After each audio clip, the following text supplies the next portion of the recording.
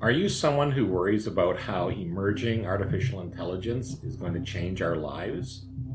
What if AI becomes something we cannot control? What will it mean for humanity if we are replaced as the dominant intelligence on Earth? This podcast is called Living Side by Side with AI. I am your host, T.R. Simmons. I am a writer and science fiction author. I have published an AI control theory called Evolutionary Digital Environment Net. We'll call it EDEN for short.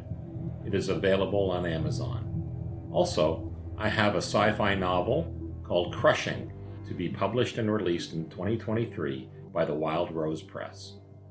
The sudden rise of the chatbot has sparked fear in some of the very people who dedicated their lives into building a thinking AI. I have been wondering for a long time when people would begin to take seriously the problem with control of a thinking AI. It seems we have to scare the bejeebers out of ourselves before we seriously look at command and control systems to new technologies. This harkens back to the splitting of the atom and the first nuclear reactors and the bombs that were made from them. Following World War II, early March of 1947, the Cold War began. Two opposing sides between the Soviet Union and their allies and the United States and their allies, East and West. And both would obtain nuclear energy that could be used to save lives as much as it could be used to destroy lives. The idea and understanding that to use such a powerful technology in war would initiate the mutual assured destruction of everyone. So very quickly, two opposing ideological constructs emerged. Like many things in nature, everything has their binary opposite, both with opposing economic and political ways of living. Now, with AI clearly emerging in a digital form,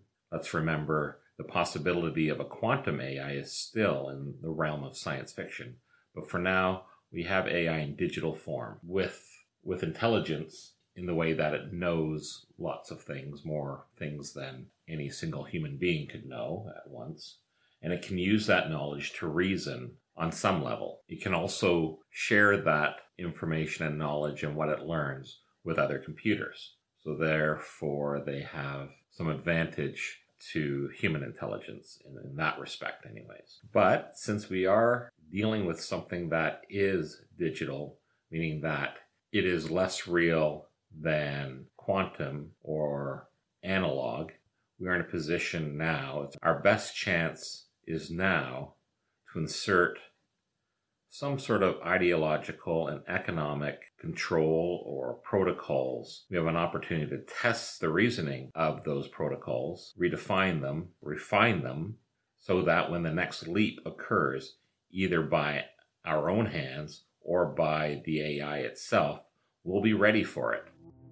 Well, that's all for episode 1. I've been your host, T.R. Simmons.